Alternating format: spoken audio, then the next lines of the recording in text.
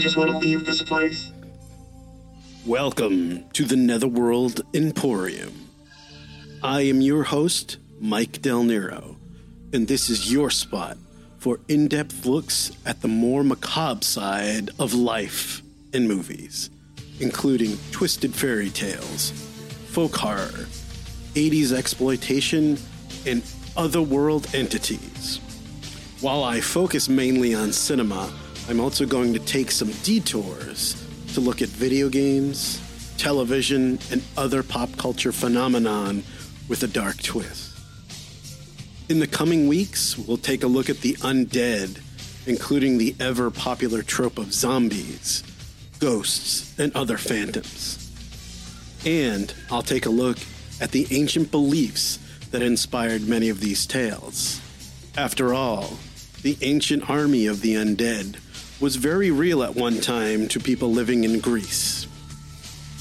In the coming months, you can look forward to hearing about necromancy, which is communicating with the dead in ancient Greece, the popularity of parlor seances in Victorian London, and a multi-part series on what I'm calling necrostalgia, the phenomenon in which once dead or near-dead pop culture tropes return. Everything from Stranger Things, Scream, the Final Fantasy video game, to retro horror toys, and more. So please, hit the subscribe button and follow me, and join me for a journey into the dark woods and the less traveled road. Just be sure you brought your flashlight. Such sights to show you.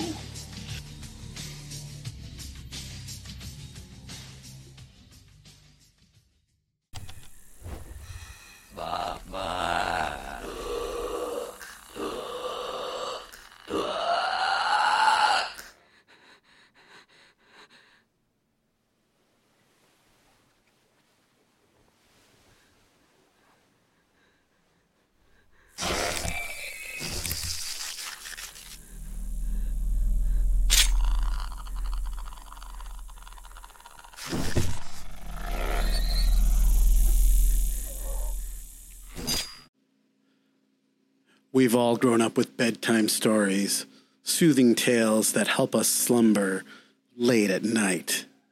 And oftentimes those stories are told with voices and special effects by great storytellers in our family. This week's movie that we're looking at is the story of the Babadook, a bedtime tale come to life, or maybe not. This is the Babadook. No. Give it to me! Do you want to die? The Babadook, released in 2014 and directed in Australia by Australian filmmaker Jennifer Kent, was very well received at both the box office and by critics. Indeed, the Boston Globe's Ty Burr said that its ability to terrify rests in the ways that it jingles your emotions as much as your nerves. And Peter Bradshaw, writing in The Guardian, praised the Babadook for its slow psychological shattering of its central character. And there he's talking about Amelia. We'll come back to her in a second. Similarly, The Dissolve's David Ulrich describes the Babadook as, quote, a hauntingly humane portrait of grief and repression in the guise of a ridiculous creature feature. So let me just double back for a second and provide a brief overview of the plot of the Babadook. The story concerns Amelia and Sam. Amelia is the mother to 6-year-old Samuel. It turns out that as she was pregnant with him and being driven to the hospital by the father, there was a fateful accident. And on the very day that Samuel was born, the father was killed in that accident. An accident which Amelia survived and was able to give birth to Samuel. And so, in an unfortunate and sad twist, Samuel's birthday is also the day of the death of Amelia's husband and Samuel's father. This movie concerns mainly Amelia and her journey to come to terms with the trauma that follows such a traumatic event. Indeed, we see her oftentimes alone, crumbling and in despair. She's often cut off from other characters in the film, either through lighting or through the clothing that she wears. Indeed, even in the ways that she acts around others. For his part, Samuel has a difficult time making friends, and he actually talks very frankly about the loss of his father, when simply talking to someone who will say, "My dad died on the day I was born," having had no attachment to his father or even having have known his father. And so what makes The Babadook such a scary film? Well, in fact, it's a film about a lot of things.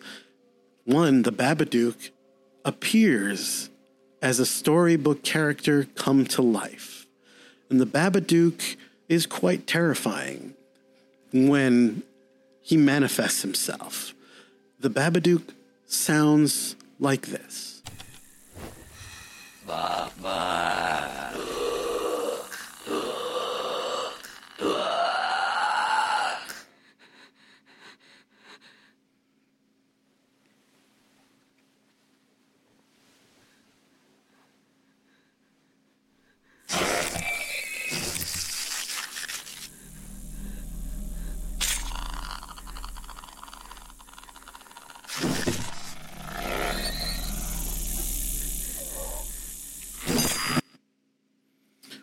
We'll return a bit later to the use of sound in this film, which lends a lot of the terror that emanates from this film. And so, as we get to know Amelia and Samuel, we see that they rapidly descend into a kind of frightful existence in which they are utterly alone and left with each other. Now, one of the things that's important to understand about this movie is that there is a very complicated relationship between Amelia, the mother, and Samuel, the child. It's a relationship that is very nurturing at the start of the film, where we see Amelia do all of the things that a good mother does. She consoles Samuel, and she feeds him, and she reads to him, and she does everything. She defends him, even when he's a bit unusual around other people. In fact, there is a scene where Samuel is being bullied by his cousins for not having a father. And in a desperation and overcome with grief, Samuel pushes his cousin out of a tree fort where she falls and breaks her nose in 2 places. After this, they obviously do not speak to the aunt or the cousin anymore. But like a good mother, Amelia stands up for her son. Another thing that we experience is Samuel's voice is always almost intruding on Amelia. And as the movie goes along, we start to see that Amelia starts to become overwhelmed and almost annoyed by Samuel. And so in this scene, Amelia, having some alone time to herself, attempts to pleasure herself in bed, only to be interrupted by Samuel, who claims that he has seen the Babadook.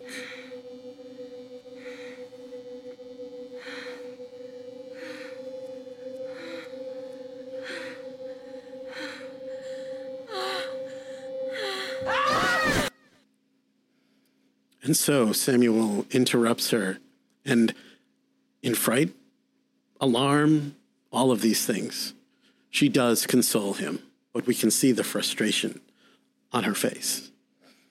As we go along, we begin to see Amelia become more and more frustrated with young Samuel. Indeed, towards the second half of the movie, Samuel himself is starving. It feels that they have very little food to eat in this very, very dark house that allows almost no natural light into it. And we'll talk a little bit more about Jennifer Kent, the director of the film, the style that she uses. But this is a scene in which Amelia and Samuel both have not slept in days. Talking. Don't you ever stop. I need to sleep. I'm sorry, Mommy. I was just really hungry. If you're that hungry, why don't you go and eat shit?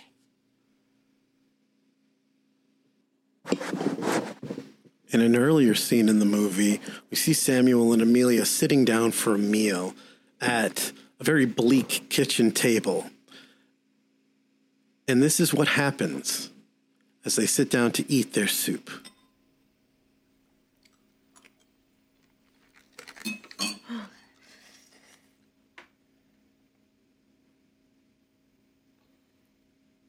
Don't eat it.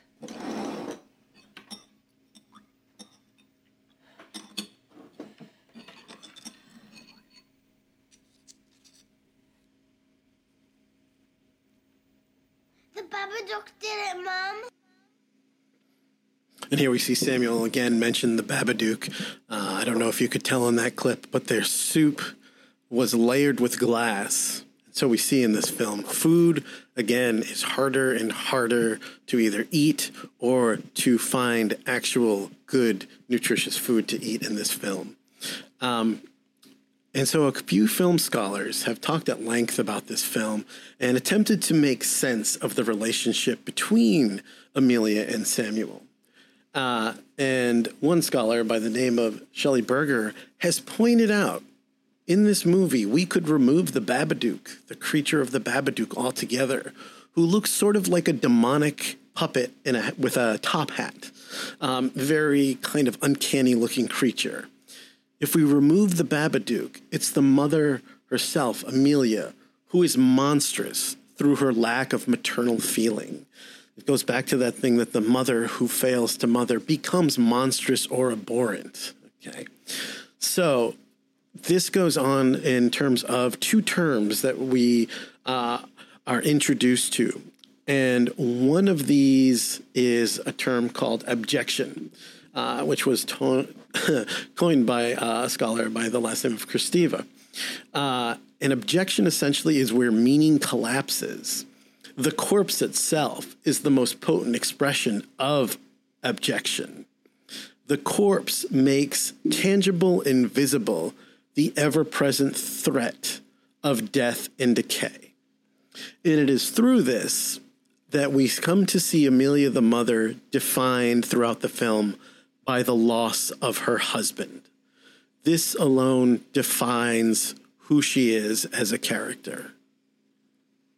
And so we have this very complicated relationship between Samuel and Amelia. And as the film goes on, she becomes more and more and more aggressive towards Samuel.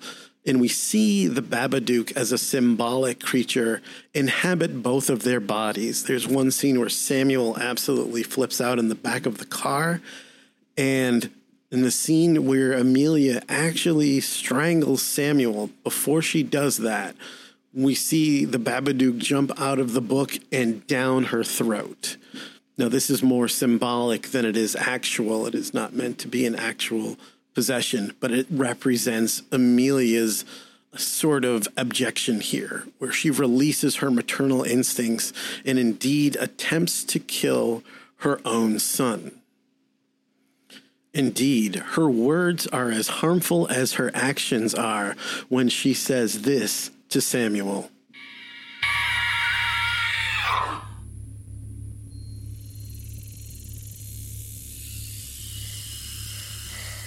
You little pig.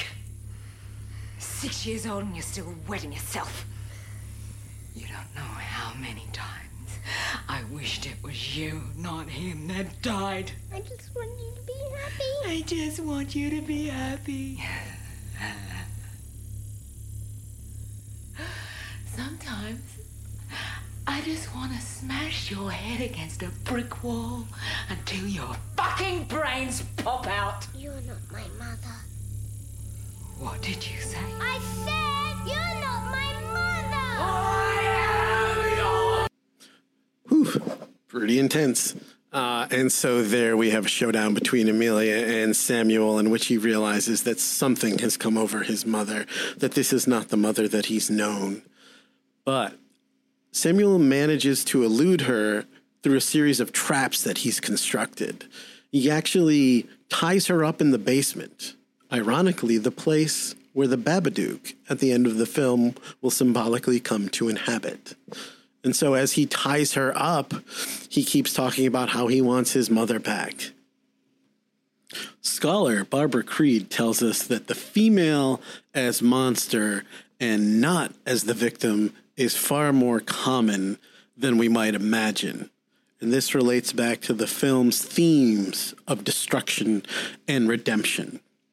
I want to return for a moment to probably the scene that occurs towards the end of the film. And this is the scene in which Amelia, after being tied up in the basement by Samuel, after symbolically consuming the Babadook and saying those horrible things to him and really coming after him like she was going to hurt him, she manages to get free of being tied up and comes after him and actually does attempt to strangle him. So this is that scene where Amelia has her arms wrapped tightly around her son's neck. You have to get it out! I don't want you to go away. No! Mommy!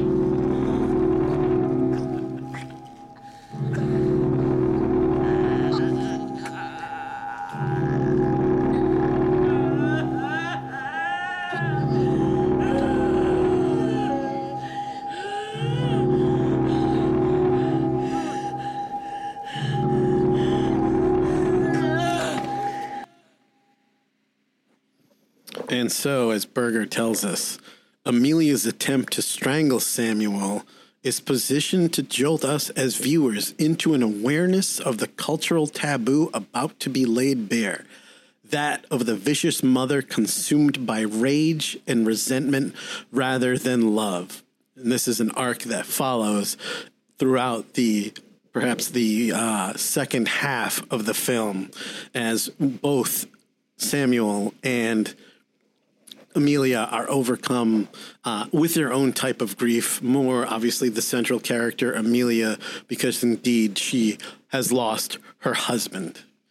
Now, the film, once this happens and Samuel manages to break free of Amelia's grip, the film enters kind of into this new era where kind of things open up a little bit. And the movie cuts to a scene inside the house where Samuel and his mother are talking to two people from Samuel's school. And they're talking about how Samuel hasn't been in school for a week because obviously they've both been trapped inside of the house by their own accord and by their grief. And they're kind of laying out the riot act. He hasn't been in school and this isn't good. And both Amelia and Samuel have this united front where Samuel is very upfront. He's like, my dad died. And then, Amelia says, oh, yeah, this is his birthday today. And he's like, yes, it's the first birthday we've ever celebrated on the day. And then Amelia, and kind of where she's been repressing the fact that her husband has died, says, oh, yes, my husband died on the day that Samuel was born. And she has come to terms with this.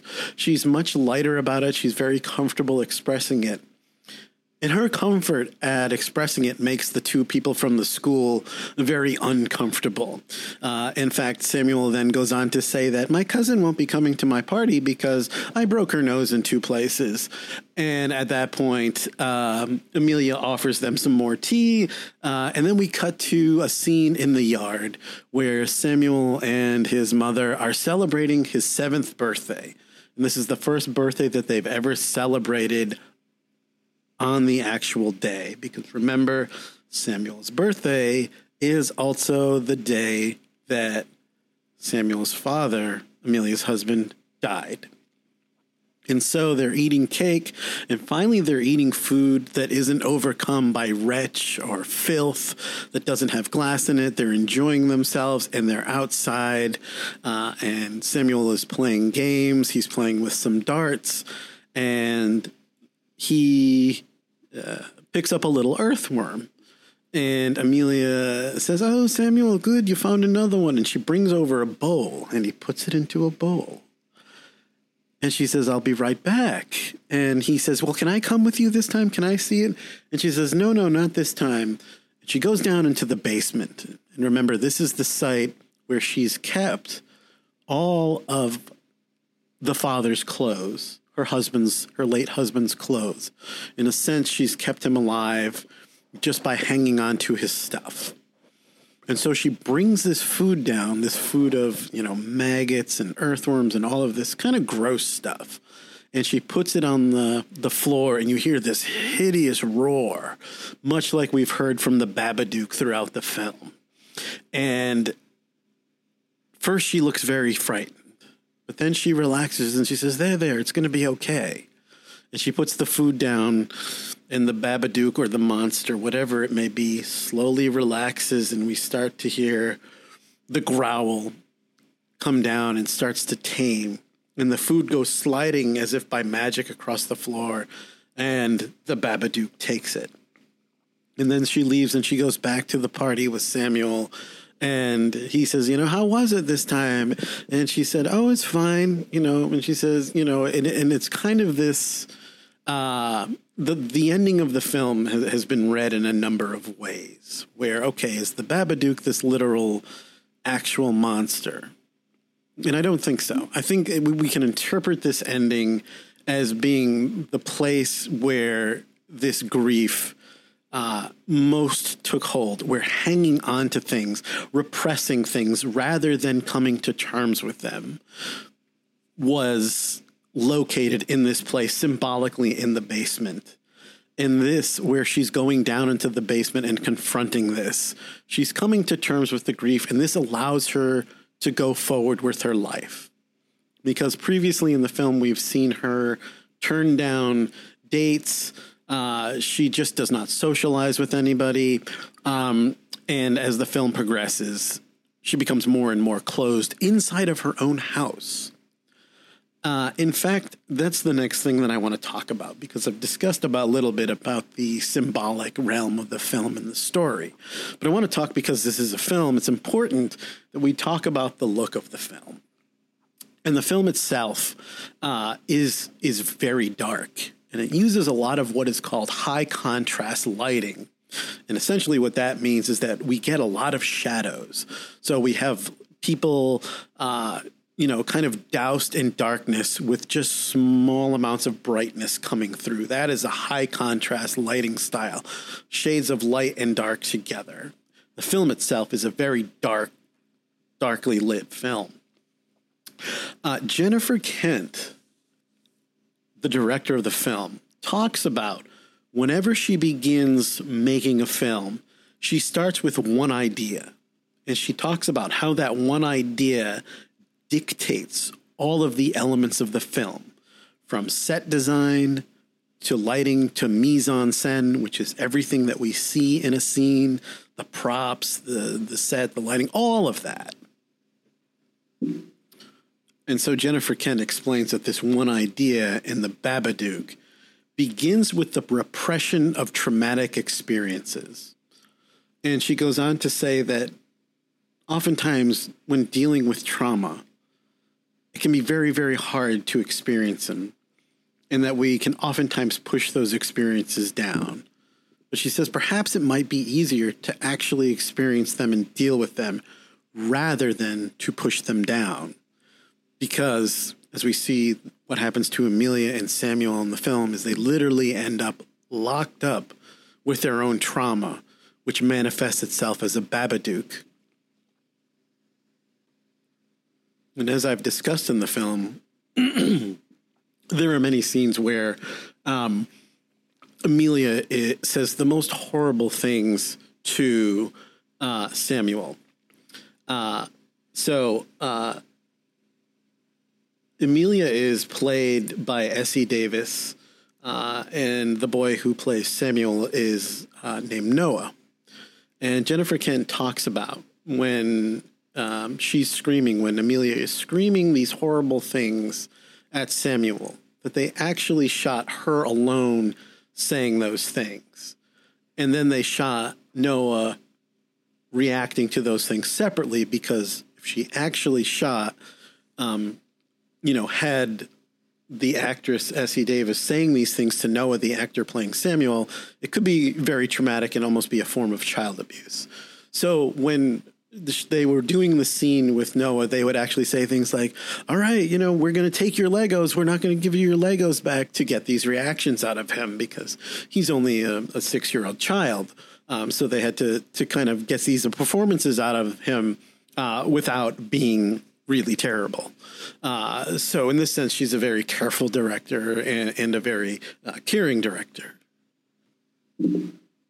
Another key thing that Jennifer Kent talks about is the locations. And the film is shot very much in interiors, mostly inside the house. There's a little bit when some of the things take place outside, but she uses a lot of what is known as negative space. And negative space is when there is a lot of space to either the left or the right of the character.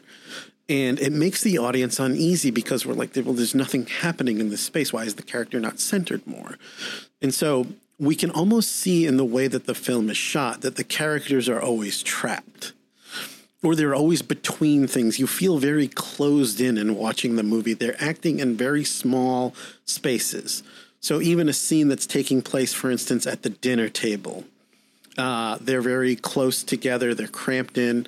And Jennifer Kent talks about that they would oftentimes change slightly the setup of the house depending on where Emilia was as she became influenced by the Babadook. So they could move the walls out, or they could move the walls in.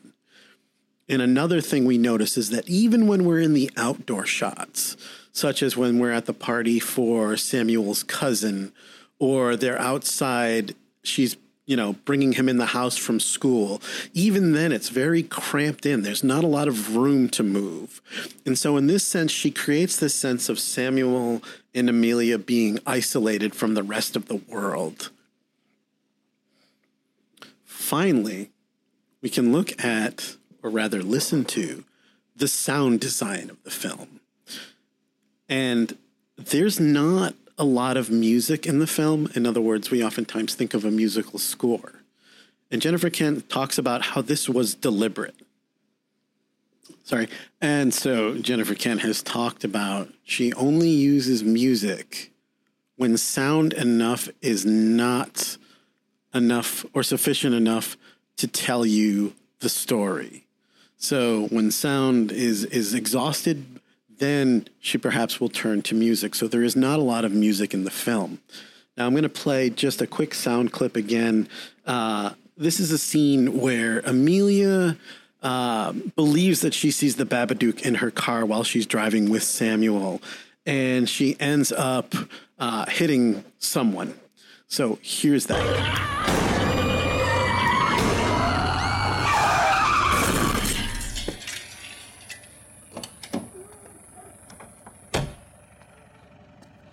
Straight into me. I just bought this bloody car. What were you thinking? Oh, driving on the wrong side of the road with a kid in the back. You could have killed. Now, one of the other things that we noticed in that sound design is we hear the Babadook, and then we hear the shattering of glass, which mimics the very opening scene when they get into the car accident on the way to the hospital for Samuel's birth. But one of the things that we see there is the Babadook and the car crash mixed together, and it creates this really overwhelming, intense sound with absolutely no music, and then the guy there yelling at her. One of the other things that's worth noting is that throughout this film, almost all of Emilia's interactions with people outside of the house are quite confrontational or unpleasant. She has one very pleasant exchange with a man that she works with who takes a shift for her, and he's actually interested in her romantically, and she rejects him. And this is part of the whole kind of grieving and traumatic process. So the next clip I'm going to play for you is a scene where they're at the party. It's Samuel's cousin's birthday, and it's Amelia's sister. And it cuts back and forth between Amelia and her sister arguing, and then Samuel's cousins teasing him about not having a dad. And this is the scene where he pushes her out of the treehouse. What strain is that on you, Claire? You're not even good enough to have a dad. Everyone else has one, you don't. I do have a dad. I listen to your life day in, day out, and you never stop to ask me anything about mine. I do. I want to know how you are. You don't come round to our house anymore? Because I can't stand being around your son. I can't believe you just said that. You can't stand being around him yourself. Your dad died so he didn't have to be with you. That's not true! And your mum doesn't want you. No one wants you.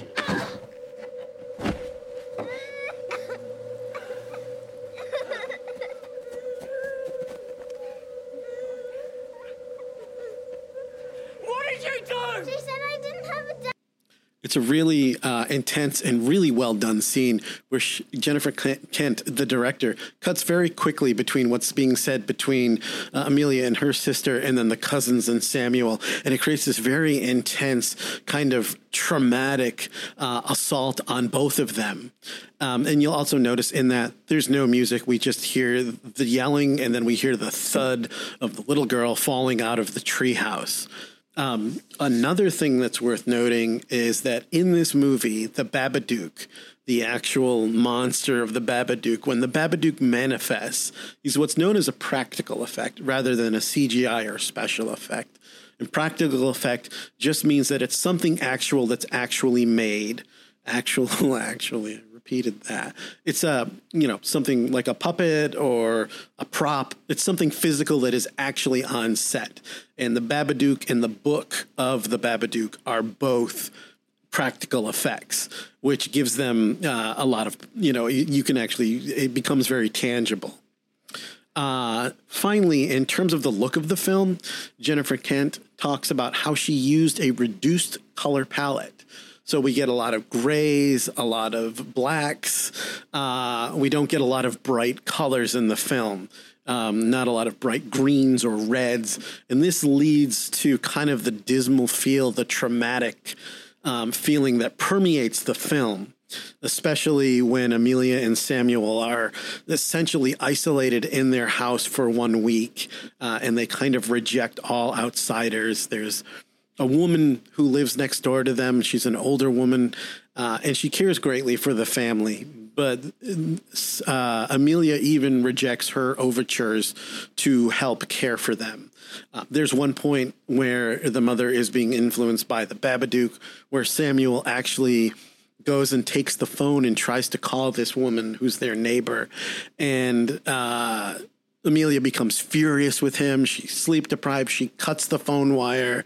And the woman actually does come over to the house, and Amelia explains to her that everything is fine and then dismisses her. Finally, as a horror film, it's interesting that in this movie that is very much about trauma, we don't experience, the film does not have any deaths other than the father's death at the beginning of the film, which is not shown. We simply get this impression of the car accident with Amelia flying in the air in the back seat. And that's it. The father is the only one who dies, who's really not in the movie that much other than a phantasm in Amelia's head when he's sort of taunting her to bring him the boy so that Samuel can join him in death when Amelia is overcome with grief and she starts to get, influenced by the Babadook. One of the things that Jennifer Kent has said about this, and it's a really interesting insight into on-screen violence, is that she finds that in today's cinema, the prevalence of on-screen violence to be incredibly disturbing. And she talks about sexual violence often being shown as objective and told from the male gaze. And she's got a very kind of important criticism there in the way that she talks about, films. She doesn't name any films by name, but, she's saying this prevalence of casual violence and being privileged in the hands of men, and women are often secondary in that. And sexual violence is not shown as sexual violence. It's told from this male gaze.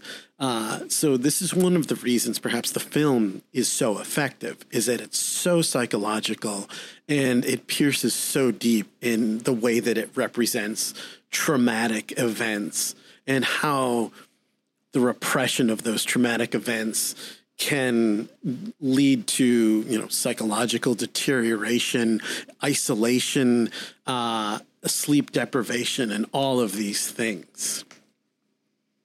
Okay, well, I hope that you have enjoyed this walk through the Babadook. Next week, I'll be back with an episode dedicated to a 70s exploitation film. I'm not going to tell you which one, but I'll be here next week with that. So in the meantime, have a wonderful week. Bye.